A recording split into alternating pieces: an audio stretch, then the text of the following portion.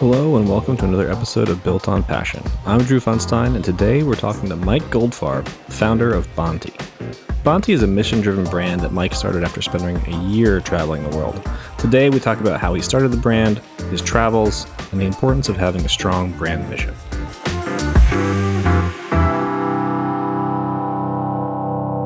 Hey Mike, thank you so much for hopping on with me today. It's my pleasure, Drew. So just before we get started here, how about you give me just a brief description of your brand and the products that you sell? So I am the founder of Bonti, and Bonti is globally inspired apparel for your everyday adventures. And we make sweaters, scarves, vests, bags, kimonos. We have artisan-made jewelry and whatever you need for your everyday adventures. Based on that, tell me a little bit about your background and kind of how you decided to start that sort of brand. I have a business background. I have an MBA. Most of my career, I've worked in business development, mostly in the entertainment world, some real estate as well. In 2010, I left my job running business development for a movie studio to realize one of my dreams, which was backpacking around the world for a year. And I did that with my then girlfriend, now wife. Along the way, we met lots of different people from lots of different walks of life and learned a lot of things that informed the brand. One of those is people are more similar than different. And we went to places that we had never been to before, that we had some preconceived notions going in. Meeting people on the ground, we learned, we just had much more in common than not. And at the end of the day, most people want the same things. They want to live a normal life, being free of conflict, having good relationships and purpose and meaning. And ultimately, a lot of that is what informed the decision to create Bonti. So you decided to take a year off from work and travel the world. What was like the reason you decided to do that? So my then girlfriend and I, we met on a plane a year and a half prior to that trip, and we were long distance for the first year and a half. And one of the conversations we had on the plane was this dream to travel the world for a year and spend quality time, spend a lot of time in certain places in the world. We spent 3 months in Israel. We spent 6 months in India. We were only planning on spending 3 months, but we got sucked in, did our yoga teacher training and sat on a few meditation retreats. We spent 3 of those months in Dharamsala, which is in the Himalayas, and met a lot of different artisans working in local crafts in the region.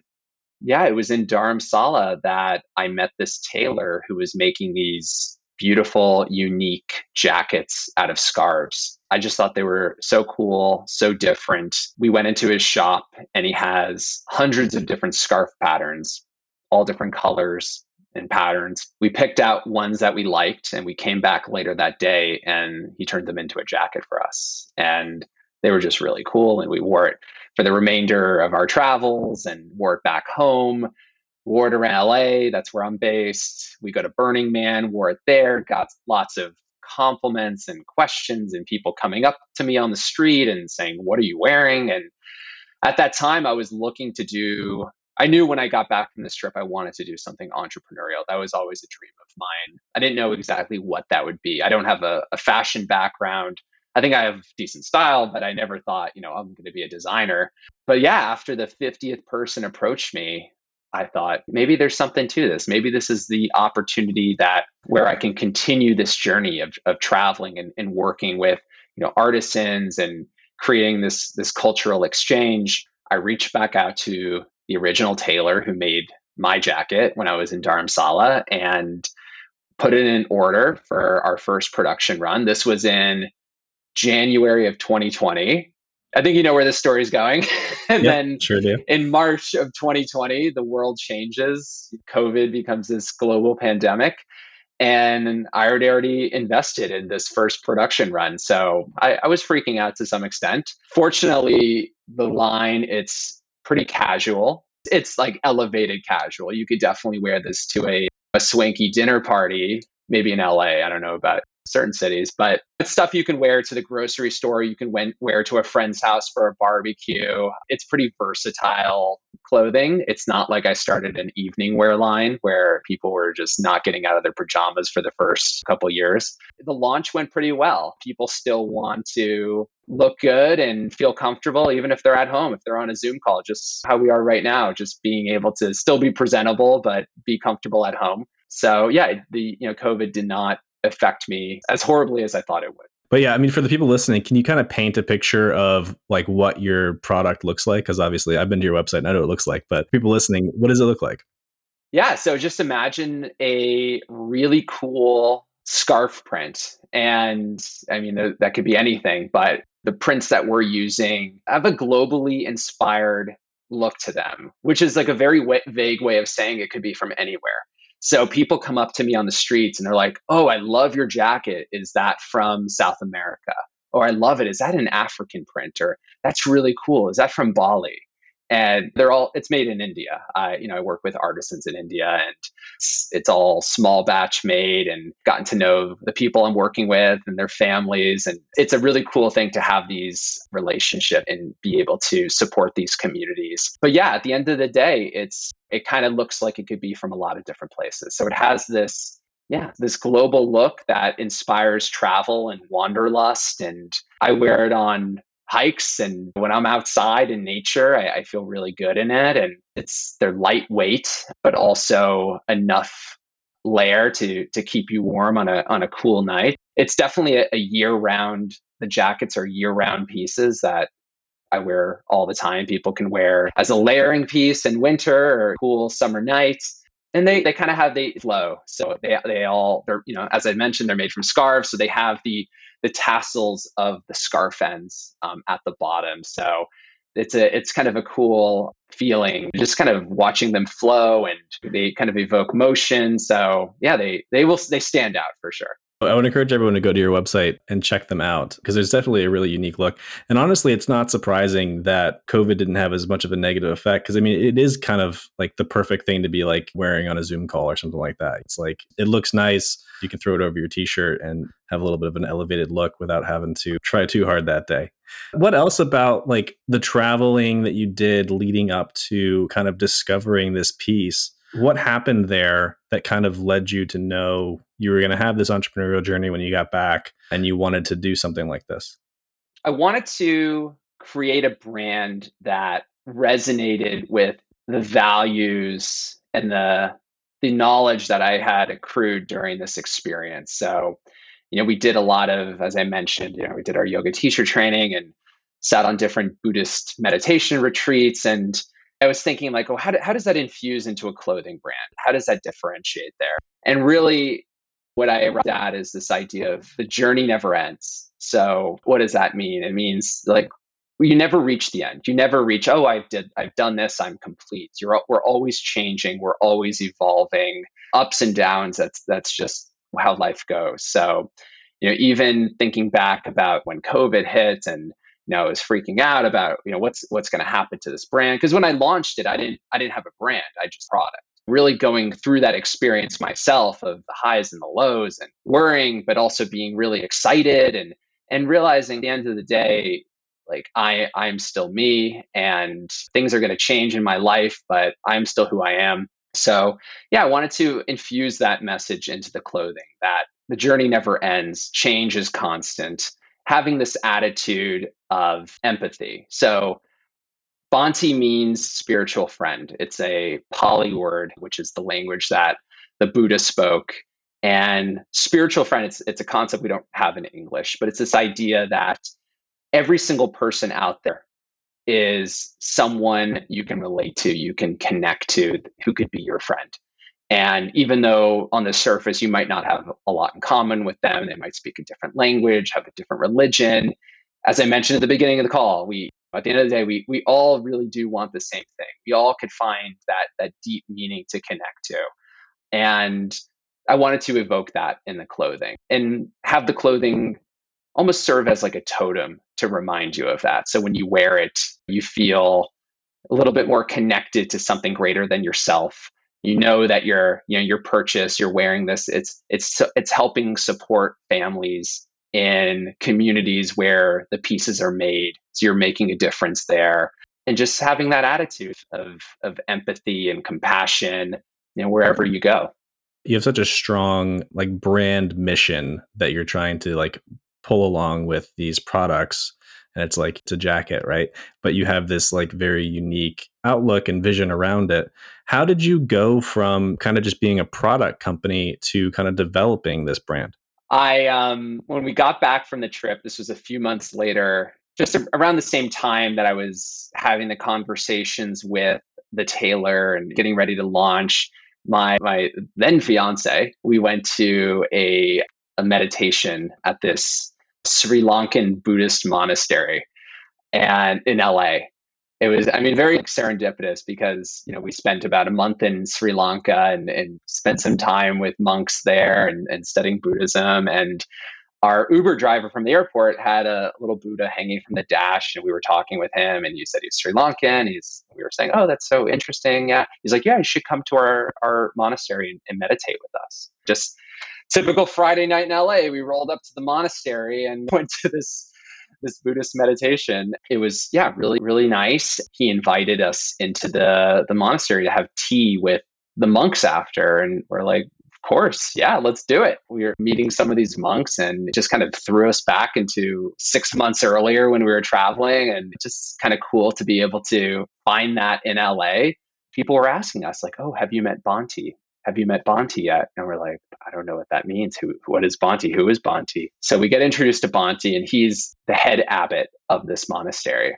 He takes us around. He's introducing us. He's giving us books that he wrote, and he gives us this CD of meditations that are recorded. It's like, oh, thank you so much. And we go home, and I'm looking at the album art of this meditation CD, and I'm thinking, like, this looks so familiar. Where have I seen this before? It's like a picture of a sun and it's really beautiful art. I'm listening to the CD and I'm like, oh my God, I know this meditation.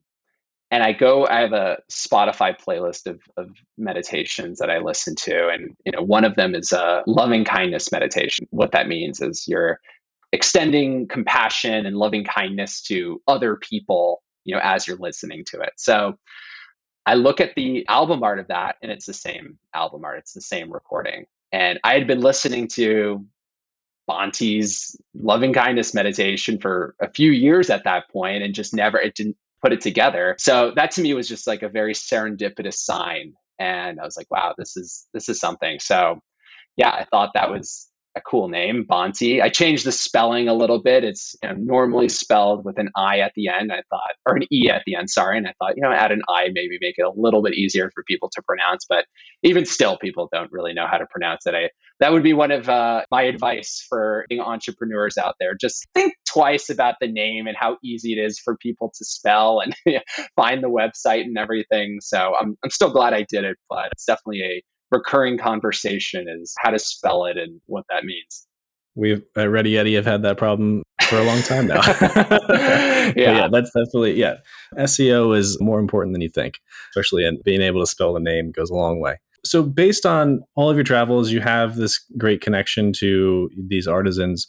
You now have, it seems like a varying array of products that you sell. How did you develop those new products, and are you working with the same artisans, and how does that work? I'm working with the same artisan and some others. So with the jewelry line, the malas and the bracelets, I'm working with a group of female artisans in Rishikesh, which is at the base of the Himalayas. So all Himalayan based still. Was previously working with some artisans in Nepal. So yeah, it's great to kind of work with these local Himalayan based artisans. We spend a lot of time there, and it's just a really beautiful place and a place that really had a transformative effect on me. So this is kind of my small way to just keep that connection and support these communities. And as far as product development goes, a lot of that's informed from my customers. So they were saying, well, we love your cardigans, but we want more neutral colors. Like, these are fun to wear, but what about something a little bit more neutral and muted that we can wear the little more toned down occasions? So I said, yeah, great idea. We started on that and made them from cotton. We got a lot of requests to make them from natural fiber, so we started doing that. The other thing is I'll see things I like and I'll be like, I think that would fit in the collection. I could, tweak this and make this a little different and kind of keep this globally inspired aesthetic. I did that with the denim kimono. I thought that was something be a really cool piece to wear. And I intend for most of them, with some exceptions, to be pretty unisex.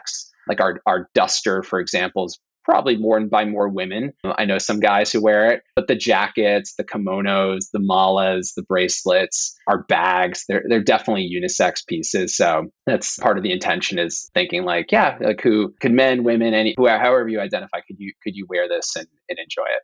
You mentioned the Himalayan kind of tie back there. You guys have a give back program, I believe, Mhm. with your products. Can you tell me a little bit more about that? Yeah, so we partner with the Himalayan Children's Fund, and a portion of profits goes to their organization, which supports education and community initiatives in the region, helping with schools, healthcare. That region's definitely had some hardships over the years. Being able to provide some support and stability is, I think, really good, positive thing to keep up. Something that's interesting is that I'm noticing a lot of the more successful brands in the e-commerce space right now have very defined vision and mission, as well as a piece of a give back program. For other people listening, or people who might have e-commerce brands, like, how important do you think that has been to your overall success as a brand? Yeah, I mean, I think it keeps the brand accountable just to stay mission aligned. Because really, the crux of what Bonti is about is, what we've discussed. It's this notion of compassion and empathy, and being a spiritual friend, however that relates to you. And it's kind of putting our money where our mouth is, so to speak, with that. So I think that's important. And yeah, I would say to other brand owners and entrepreneurs who are thinking about that, it doesn't need to necessarily be so obvious. Just because, I don't have a Himalayan brand, so I can't work with Himalayan artisans. Like, whatever that means to you, whatever way you want to provide support, I don't think people question that. I don't think people think, whoa, well, he's like supporting the whales, but he doesn't have a marine business. Like, why do that? But if it makes you feel more connected to helping other people, and more accountable, do it. And the authenticity of that decision will come out in the brand story. And I think that's what's the most important part. So, what advice would you give someone who wanted to start an apparel business today? Be well capitalized. Um, yeah, I would say being resourceful, really. That's it. And understanding that, when I was starting out, and even to this day, I ask people for advice, and no one person says the same thing. Someone might say, oh, try Facebook ads, or do Etsy or Amazon, or whatever it is. It might work for them, it might work for some other people, it might not work for you. And trying different things, seeing what sticks. Yeah, just being super flexible and having to iterate. Just sometimes it's throwing spaghetti against the wall and seeing what sticks. Knowing what your resources are and how to best deploy them is really the name of the game. That would be my advice. We've definitely pivoted our strategy. We still are e-commerce brand, and sell direct to consumer, but we've done a lot more business lately, focusing on wholesale, being on different wholesale platforms, and going after more boutiques who are going to be repeat buyers. That's been a good strategy for us. That's a very interesting pivot these days, especially with the inconsistencies with some of the advertising channels that are out there right now. It makes the direct to consumer a little bit more difficult, less affordable, frankly, for many companies. So focusing on wholesale can definitely alleviate some of those pressures. Yeah, and I've also done a lot of in-person selling. So going to artisan markets and swap meets, and getting a tent and getting there at 4 a.m. to start setting up, and being there all day. And it's also a great opportunity to meet customers face to face. And I think that's something lost in a lot of e-commerce, is you don't really get that in-person interaction where people can touch the products and give feedback and ask questions, and you can ask them what they think. And it's a really valuable experience, and it's fun, just like how I'm telling you about this story. And it's exciting to kind of like relive that. People, at least when I go to these markets, like, people are really interested to know the story and have that interaction with the creator. And it's fun to talk to potential customers. And yeah, it's a really fun experience. I would recommend that for people starting out and it's a great way to also test the market too, before you make big decisions about, oh, should I buy 500 units of this one style without ever testing it? I mean, there's obviously ways to do that online too, but yeah, you could start small and do that in person and, work your way up. Yeah, that's definitely a great way to kind of get that product feedback direct from the source and kind of have way more informed decisions around it. Why does someone like it? Why do they not like it? And what changes can you make to make your product better? Well, I guess before we wrap this up, I want to give you a chance to kind of plug your company and tell everyone how to find you. Sure. Find us online at bonti.co. I'll spell that because most people won't know how that's spelled. It's BHANTI.co. And we're also on Instagram at bonti.co, Facebook, Etsy. So yeah, find us there, send us a message. Would love to chat. If you have any questions, I'm pretty accessible. I'll get right back to you. And yeah, this has been great. Thanks, Drew. Well, thank you so much, Mike. It was great talking to you today. Likewise. Thanks for joining us for another episode of the Built on Passion podcast. I hope you enjoyed it. If you are still listening right now, you need to leave a review. Like seriously, if you are committed enough to listen to the outro, then you must be a fan and we would love to hear your thoughts. Be sure to share this episode with a friend who's thinking about starting a passion project business. And as always, tune in next week for another episode.